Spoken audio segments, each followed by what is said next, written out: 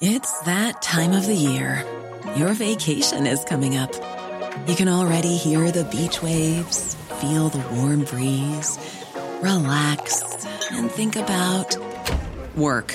You really, really want it all to work out while you're away. Monday.com gives you and the team that peace of mind. When all work is on one platform and everyone's in sync, things just flow. Wherever you are, tap the banner to go to Monday.com.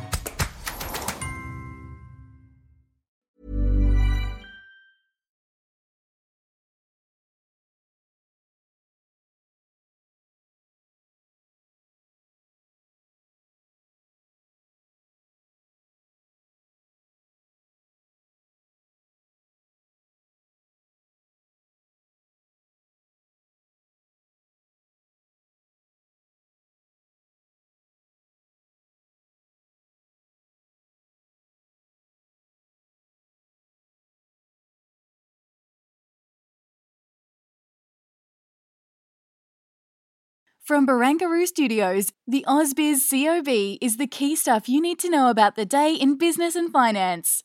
Well, hello. It's the 2nd of September 2022. This is the COB, the stuff you need to know about the day, I guess the week in markets and business. I'm Nadine Blaney, and I'm here with Kyle Rudder. How are you? I'm pretty good. Well, you sound about as flat as this market is today and has been.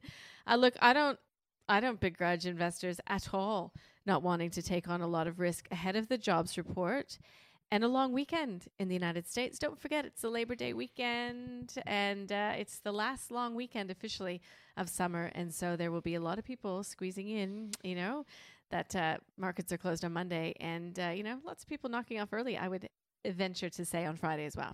Yeah, it's one of those times. It's whenever we had the team chat as a salesperson on the desk, they remember if you're setting orders in the market, remember moves are going to be exaggerated by twice the amount in thin trading conditions around major risk events. So it'll be interesting to see how this week ends. But I think it's pretty safe to say, whichever way you carve it, for both Wall Street and here, it was perhaps not a very good week. It's not going to end on a positive note. No. We are down by about 4% this week. We had a couple of positive days.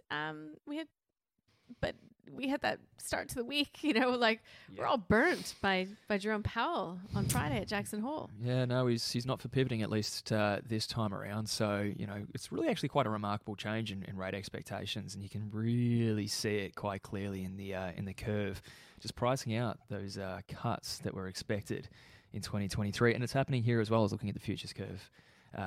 For the cash rate futures curve, just on the internet there, you can get on the ASX website and see that yourself. But the markets are sort of pricing out any potential for rate cuts from the RBA too. So paradigm shift, that's what I keep hearing. Yeah. All right. Well, look, we're seeing the US dollar continuing to go from strength to strength. We this week learned that China has some problems when it comes to growth. Perhaps not learned, perhaps confirmed that China has some problems with growth, and of course continues to lock down its population. So I always feel a bit funny recording this podcast on Fridays before jobs because, there's not, let's be honest, a lot that we want to go and put our necks on the line for. We're relevant for about 4 hours here. Yeah, but getting to equities, I can tell you that, we saw Dusk report today hitting a near 4-month high on that pretty strong start to FY23. So it was interesting to read the result. Talking up sales so far in the new financial year after a COVID-impacted FY22. Still not confident enough to give any guidance. But perhaps in the absence of really a lot of other corporate news, investors were pretty happy to bid it up. Listen, it was the stock of the day on the call today. And my guests thought, they almost sounded taken aback by the result coming through from Dusk. But here's what Claude Walker from A Rich Life and Luke Winchester from Merriweather Capital had to say about the stock of the day, which is Dusk. Personally, I find this a really interesting story just because I see some potential that this could be actually quite a high-quality retailer that does go the distance, but it's trading on quite a low multiple. So I have owned Dusk previously. I don't currently own it. I think its share price got up to almost $4 at one point or around that level. And I sold out. And it was also getting quite popular, bizarrely, in Spanish investors were writing about it a lot. which I thought was super strange and kind of a bit of a sign at the top, really. And so now I just think it's a good one for your watch list. The real thing you're waiting for is, like I said, what does normal look like for the business? It's really hard to know at the minute. We're getting closer to it, there's no doubt about that. And despite pulling backwards from that, really strong FY21, it was only 6-7%. Gross margins held up well, no blowout of inventory. I give full credit to management. Like, it's been a really tough environment to manage all these things, and they seem to have done a pretty good job. Okay. So, yeah, definitely on the watch list. Other than that, we had GPT doing pretty well today. It was a bit of a motley crew of companies that outperformed. We saw Macquarie doing pretty well. We had a broker note out from UBS saying that it looks to be steaming ahead when it comes to mortgage growth. But there wasn't any big theme. I mean, there's a little bit of, again, that trepidation ahead of jobs, still licking wounds in the wake of Jackson Hole, and no big sort of blockbuster reports out today. No, I think we've reached well and truly the hangover period after after corporate earnings. I'm looking forward to the broker notes out next week when we get the proper post-mortem with just how the market performed collectively. I guess the only thing I can add there is that there are clearly signs of concerns about global growth again. If you do look across the areas of the market that have underperformed today, materials down almost 2%, energy off very slightly again, but oil prices back down to $86, outweigh some of those supply side fears as well. So, there is, quite tangibly fears about the global economy again. It seems to be driving price action. Certainly so. Now, next week, we do get some indications coming through from how our own central bank is seeing the economy panning out. We get the meeting of the Reserve Bank Board. Rate hike of 50 basis points is widely expected. We get a bit more detail around retail trade, which we saw the preliminary number come in at 1.3%, which was a surprise to the upside. We also hear from the Reserve Bank Governor Philip Lowe late in the week on Thursday. Get the title. I love the title writers at the RBA. Economic Outlook and Monetary Policy. Poetry. What else?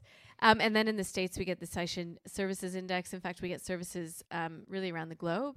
And we also get U.S. Fed Reserve Chair Jay Powell speaking on a panel again at a monetary policy conference. So maybe we'll get some further color around what the hurdles are when it comes to the 75 basis point rise that, some are still predicting could come from the FOMC in September. Yeah, and you check on that GDP numbers, ECB meeting at the end of the week. In fact, on the Fed futures market pricing in 74% chance of that occurring, and that's been the big shift since Jackson Hole. And reading an article today, I can't confirm myself because I haven't looked at the curve, but bit of hawkish rhetoric from the ECB as the market's pricing in 125 basis points of hikes in the next two meetings or before October. So just to go with that kind of concerted effort among central bankers to do their best to quash inflation. So a huge risk event there. And it'll be interesting with Governor Lowe too, whether his commentary was a little bit, the last statement really did emphasize a bit of flexibility, which, perhaps when it comes to fighting inflation, it'll be a little bit more black and white. We'll see if the statement on Tuesday and the speech that we get on Thursday expresses maybe a harder line, a Powell-like line on inflation. Mm-hmm. Yeah, that'll be interesting. I do want to hear what the RBA is thinking right now in China as well. I mean, it's been a terrible week for commodity prices. And the commodity-linked listed companies here in Australia. I think, actually, I might check it, but pretty sure I was squizzing through a Comsec's Twitter account today, and I'm pretty sure they said that the miners are down collectively about 10%. Well, I've got the ASX website here, materials, so not obviously a bit broader than the miners, 10.3%. Yeah, for okay. the week, which we should say as well, BHP did go ex-dividend during the week, so there's that caveat, but still that's a pretty big drop. Yeah, I think that is a big drop. And so biggest loss, too. Here's Comsec. Love you, Comsec. Biggest loss since March 2020. Oof. On track to snap 6 straight weeks of gains. So yeah, BHP, get it, but that's not a ringing endorsement. As to the demand picture, at least what investors are thinking for the demand picture being painted. You know what else was really big this week, and I don't think that we should totally ignore it, is the Jobs and Skills Summit that was ongoing because all through reporting season, I know I've said this before, it was inflation, it was the cost of labor. But I mean, even speaking with Perseus Mining CEO, and they don't have the same kind of issues right now because they're primarily mining in Africa. He said, look, this is the biggest challenge facing companies, facing the country. And today we did have permanent migration numbers agreed to be lifted by 35,000. So we will intake permanent migrants, 195,000 permanent migrants this financial year. So that's to help businesses, battling widespread staff shortages and to reduce the reliance on short-term workers. So that change has been brought in for 1 year only. But I had a good chat with Rod Sims today. So he's the former head of the ACCC. He's now at the ANU. And he was really positive about this job summit. He said it's really good that people got the conversation going. Of course, now's the time for action and policy, but he reckons that it was a really good idea to get people together and talking about it, get it on the front page, get it front of mind, get all the groups together. And he reckons, 2 days was enough. Now it's time to go away and actually do stuff about it. Yeah, well, I'll be waiting for the doing, I guess. Yeah, well, you can listen to that interview on our website if you so desire. So look, that's kind of a wrap of what happened here today. Obviously, we did a whole raft of interesting interviews with CEOs, with analysts. Look, there's one that you can access via the show notes with Robert Swift from Delft Partners. So he talks a lot about global macro moves and how that translates into equities and why waiting to jump in, even as we're still continuing to see the sell-off, why patience is a real virtue in this market. Hey, any sort of conversations really stand out to you from today or this week, Kyle? Yes, this week, definitely, and this will be in the OTC, was James White, Lessip Investment Management, thinks the opportunity is in emerging markets is, I don't want to put words in his mouth, but effectively almost a bit of a once-in-a-lifetime kind of thing going on. Beaten up, he thinks now is the time to dive in. In relation to developed market equities, he thinks they're far too undervalued. I just I always enjoy my conversations with James. I said as much in the newsletter, and he knows that as well. But definitely have a look because it's a very well articulated, agree or disagree, a very well articulated investment thesis. Yeah, look, I've had a couple conversations this week. I think we mentioned this in the podcast yesterday, but it comes down to timing, right? And some people that I've been speaking to are still saying it's too soon. But that is where a lot of the opportunity will come forth in the months and years to come. Okay, well, look, we've got the last call that we've got to wrap up. Yes. We've got it started. But look, I do it every Friday, but a huge thank you for listening. A huge thank you for watching the live stream. And look, we'd love it if you could tell your friends and neighbors about us, grow our community, and just allows us to bring you more, which is what we aim to do.